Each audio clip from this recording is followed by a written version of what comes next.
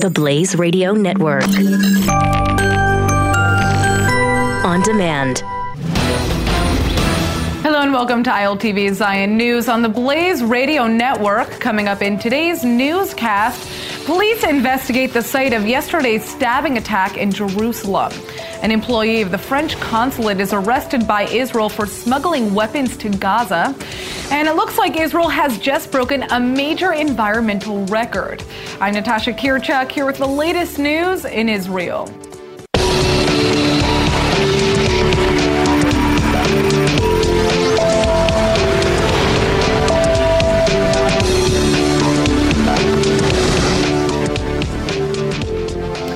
More bad news after yesterday's stabbing attack in the old city of Jerusalem. 32-year-old Adiel Coleman, a Jewish father of 4, has succumbed to his wounds and passed away in the hospital.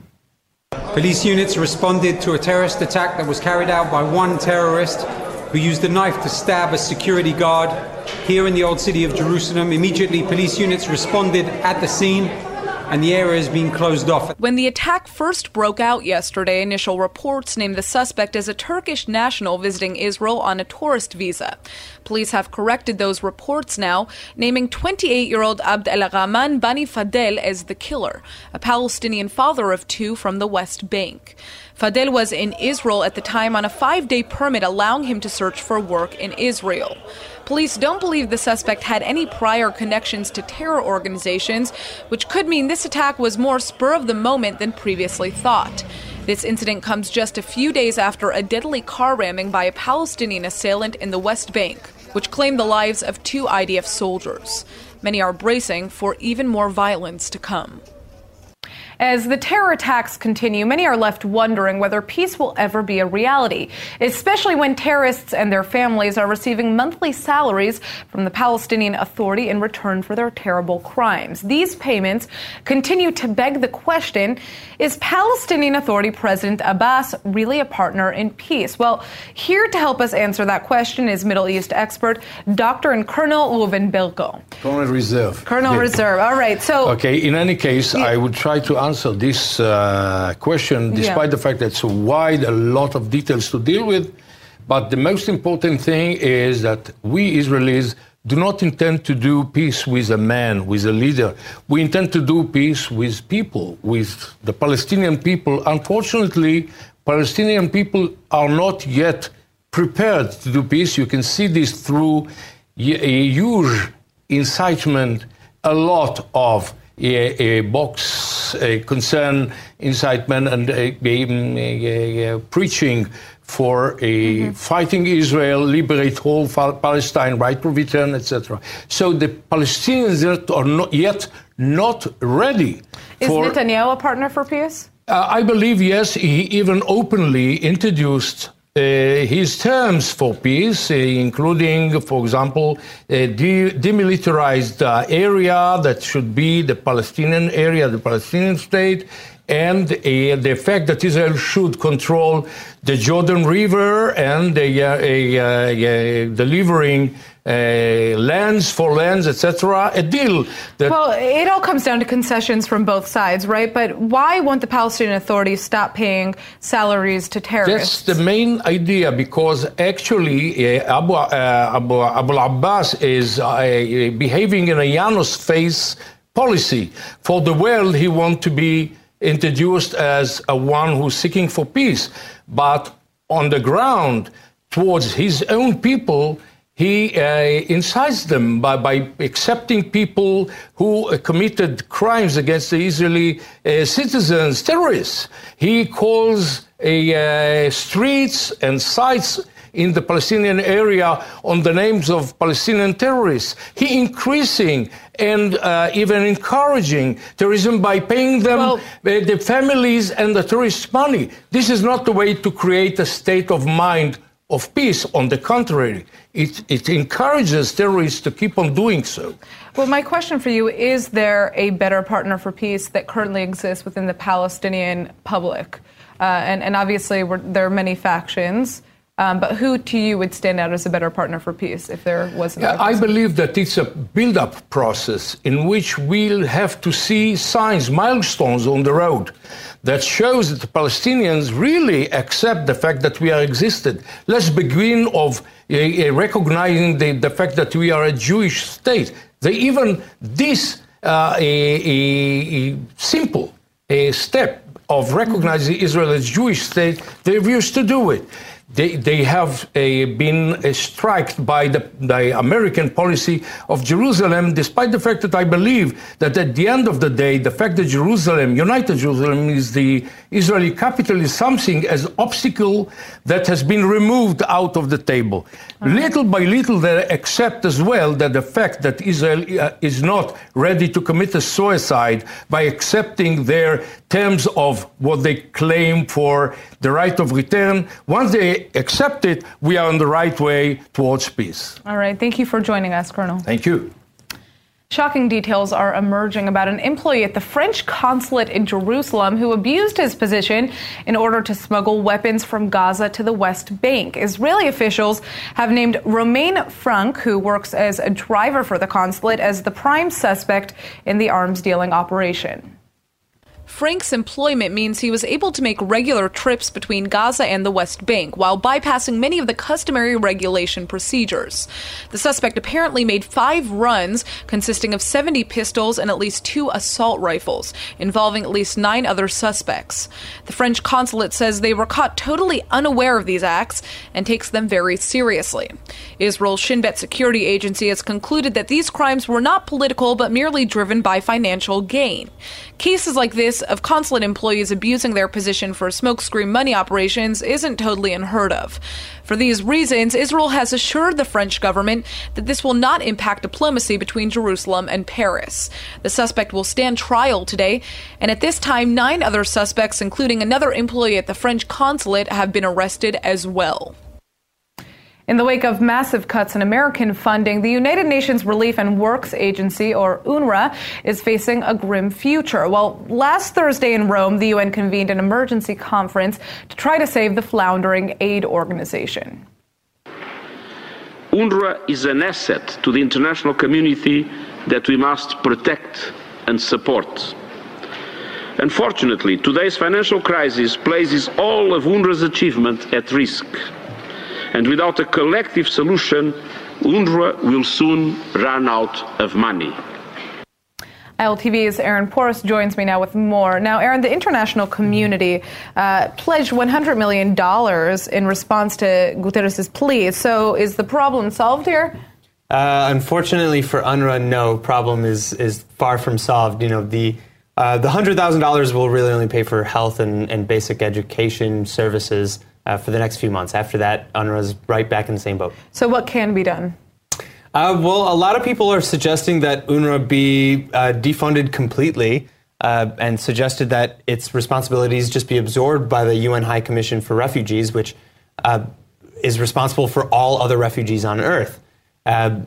Judging by the Rome Conference, though, there are some countries that clearly would seem to prefer the status quo and have donated that $100,000, but it's really just not sustainable, which is why the United States cut UNRWA funding to begin with. Right, $100 million. And what makes, what would you say makes UNRWA unsustainable in its current state? So UNRWA, the way that they operate, unfortunately, is what makes them unsustainable. The sheer fact that the number of their refugees has grown exponentially since the point of conflict. You know, in 1948, when these refugees were first made, there were about 700,000. Today, there are 10 times that worldwide, 7.2 million Palestinian refugees, because the status of refugee has been allowed to go through generation to generation, which is unlike any other refugee population on Earth. So that's really the main reason. All right. Well, Aaron, thanks for joining us and giving us an update on this. All right. One of Israel's star soccer players is embroiled in a disturbing case of sex abuse. Anthony Varenne, who plays as a striker for the Beitar Jerusalem team, has just been summoned by police for questioning. This comes after a video began circulating on social media in which Varenne can allegedly be seen in a circle of men having sex with a woman who appears to be unconscious. This horrific video went viral last week and was apparently filmed several years ago before Varane was a player for the Beitar team. At the time, police did not immediately look into this as a criminal case, despite the fact that Varane himself, who is Israeli and French, admitted to the media that, quote, "I screwed up. It happened once and will never happen again. I'll have to live with the shame all my life." Left-wing Knesset member Merav Michaeli has urged the police to investigate the matter appropriately, prompting Varane's questioning. In the meantime, however, Varane continues to play for Beitar Jerusalem with no disciplinary hearing on the allegations. The Israel Football Association only said after checking with their lawyers that they, quote, expect the soccer player and everyone else to behave properly and with respect. Rumors that this tape was perhaps being used to blackmail Varane in the past and that more incriminating video may still be out there. All right, well, the votes are in, and it may not be much of a shock, but Russian President Vladimir Putin has just been elected to a historic fourth term. Putin will now lead Russia for another 6 years, making him the longest-running leader in Russia's history, second only to Joseph Stalin. ILTV's Brett Allen Smith is with us now. And Brett, as we know, Israel has an enormous Russian population. Sure. How did they handle this election? Well, it's an interesting question because while this election was pretty much in the bag from the very get-go, now we're hearing all those stories about, voter suppression, bullying tactics, stuffing ballots, and etc. Because while Putin does have hardcore supporters in Russia for essentially bringing the country back into the realm of being a serious world power, the opposition against him is kind of afraid to stick their neck out, and probably for very good reason there. Sure. I mean, Putin himself is the former head of the KGB, right. And as soon as he took office, he was immediately putting media, newspapers, independent organizations all under government control. Some say to maybe keep a muzzle on any potential opposition. Yeah, and many Russian immigrants that I personally know here who live now in Israel, a lot of them said that they left because the situation was actually way worse than state media would ever suggest. And because even though Russia has dug itself out of a very tough hole after the collapse of the Soviet Union, that has come at a high cost. I mean, Russia is now basically puppeteering the Syrian civil war.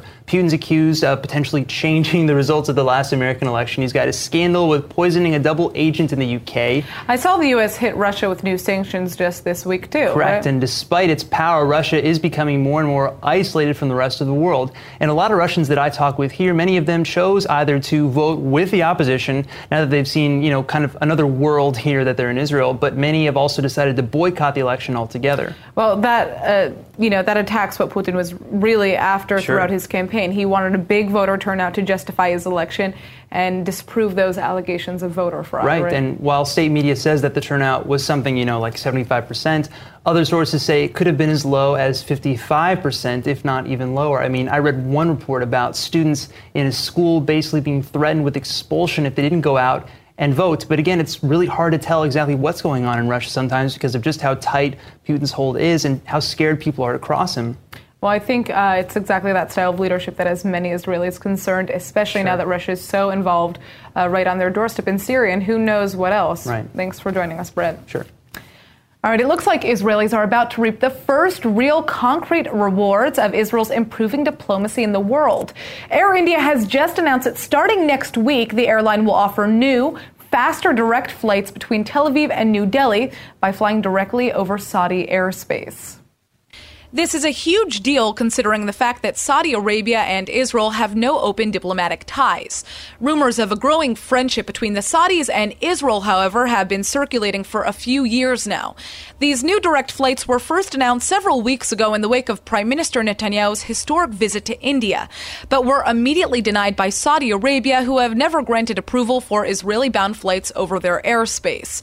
Well, the times are officially changing. Now that Saudi Arabia has greenlit these new flight paths, Air India will be able to shave about 2 hours off of the overall flight time.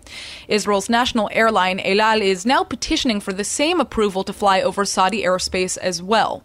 The Saudi government would potentially be violating a United Nations regulation if it didn't grant El Al the same permission it's giving Air India. Either way, this faster flight signals a new era in Israeli relations with both India and Saudi Arabia. The Israeli song submission for this year's Eurovision is taking the world by storm. Netta Barzilai's performance of the original song Toy is even drawing support from the Arab world, with supporters from Saudi Arabia, Morocco and Iraq saying they may not like Israel, but they're wishing Barzilai success. What might stand out the most, though, is this awesome choreographed dance to the song that a children's center in Uganda put together. Take a look. Look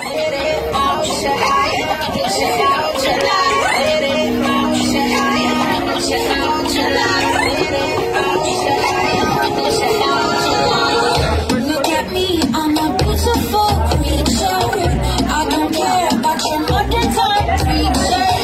Welcome back to my special feature. Bum bum bum, bum bum bum.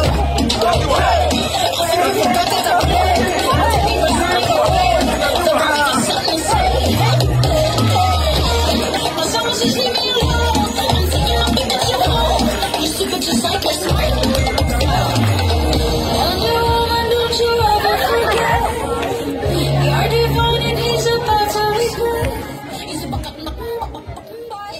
Ugh, I want that song to continue. The official clip of the song was posted on Sunday, and it's already racked up over 5 million views, making it the most viewed Eurovision entry this year. The success so far is leading many to claim that if Israel doesn't win the Eurovision this year, it will simply be because of politics. Either way, I think it's fair to say that Netta Barzilai has already won a lot more for Israel than the Eurovision. All right. When I first moved to Israel, I needed advice about basic life matters, from which bank to open an account in to where to buy a couch. And interestingly, the best source of that information was a Facebook group, Secret Tel Aviv. This group has been around for 9 years, and with over 187,000 users, it's essentially become a staple for every new immigrant. Well, joining us now in the studio is the group's founder, Johnny Stark, and we are so excited to finally meet the face behind this incredible platform. Johnny, thanks for joining us. Thanks for having me, Natasha. All right, so why do you think Secret Tel Aviv has become such a hub for new immigrants? I mean, there seem to be so many programs in place, from the Jewish Agency to Misrad HaKlita, but we're seeing a lot of people reach out to your platform. So I think part of the problem, I think there's a bit of a failing going on at the moment with the NGOs and with the government bodies that are meant to be looking after Olim.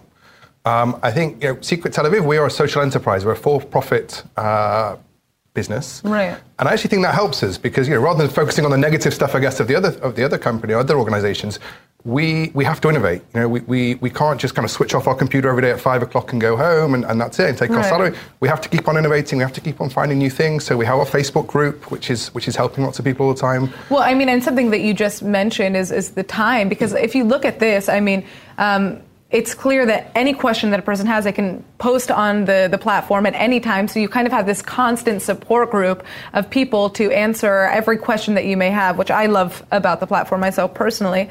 But, you've made sure that Secret Tel Aviv is a politics-free zone, which is very interesting because, Israel's obviously almost inherently considered political in its existence. But more than that, the group often changes based on events that are happening that are political, terror attacks, people looking for pepper spray online.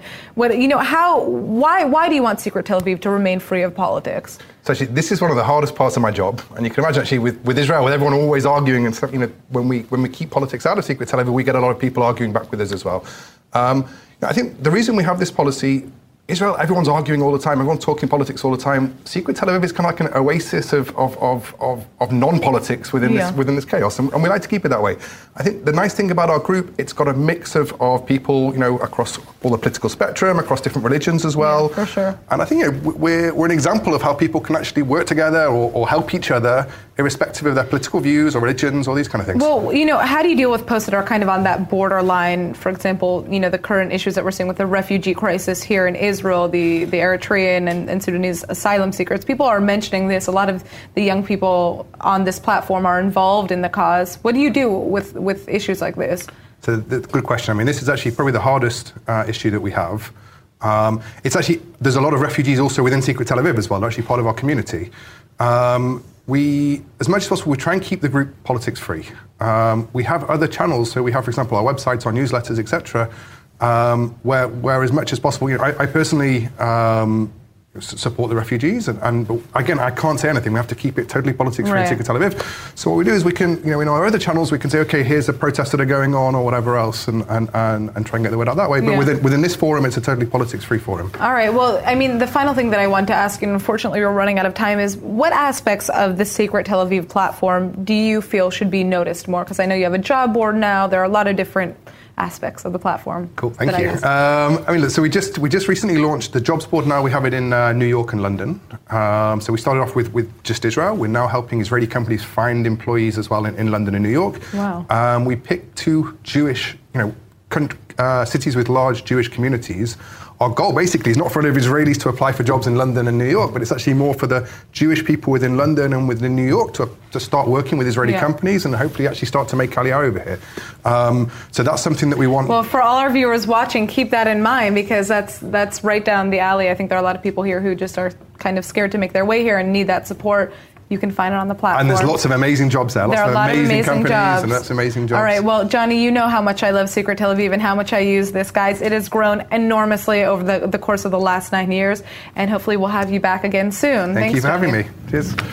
All right, now get this. Israel has officially broken its solar power record. On Saturday, solar energy produced 13.4% of the total electricity being consumed in the country. And that's something to be really proud of because it puts Israeli sun innovation on the map. This may not sound like a surprising feat, especially since Israel is blessed with year-round sunshine. But even though Israel already has a pretty strong solar energy industry, production in Israel has traditionally been low, with much of it going to export. Back in 2015, Israel announced it aimed to have 10% of the country's energy come from renewable sources like solar, wind, and biogas by 2020.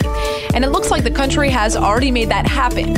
In reality, just 2.6% of Israel's energy currently comes from renewable sources. But in the southern desert region, 70% of the area is powered by the sun. By 2020, that percentage should jump up to 100%. Israel is certainly trying to use its southern territory as an example for the rest of the country and is in the process of building the world's tallest solar tower near Eilat.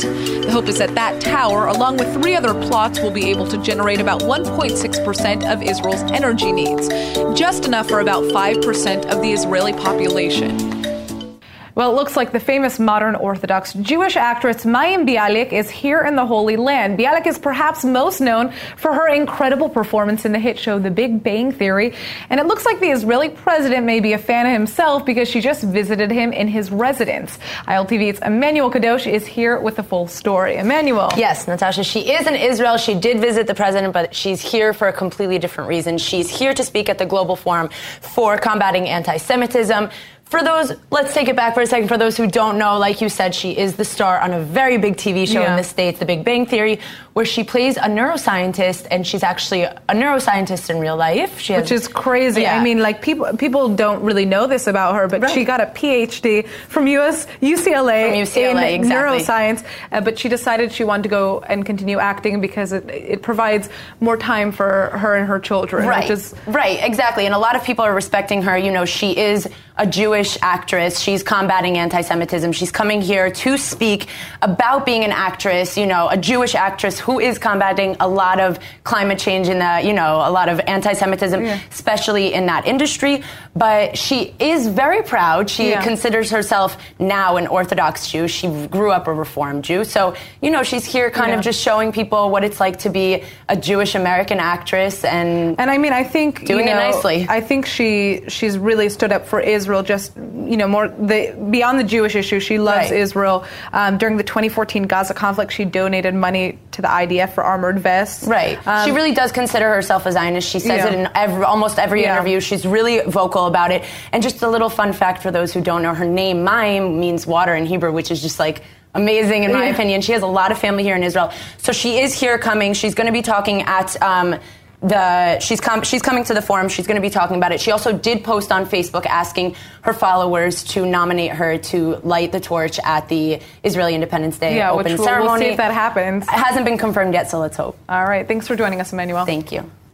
And now for our Hebrew word of the day. Love it or hate it, Netta Barzilai's performance of toy is now burrowing itself into our heads worldwide. So today's word of the day is tzatzua, meaning toy. Whether it was some building blocks, a baby doll, or a karate-style action figure, most of us grew up with our favorite tzatzua or toy by our sides. But of course, adults have their tzatzuim or toys too. Maybe it's that new VR helmet or a shiny new car. Whatever your tzatzua is, just don't forget how important it is to get up and play. All right, let's go ahead and take a look at the weather forecast. Tonight should be clear and somewhat warm with a low of about 60 or 16 degrees Celsius. Tomorrow you can expect more sunny skies, but with a slight drop in temperatures to a high of 75 or 24 degrees Celsius.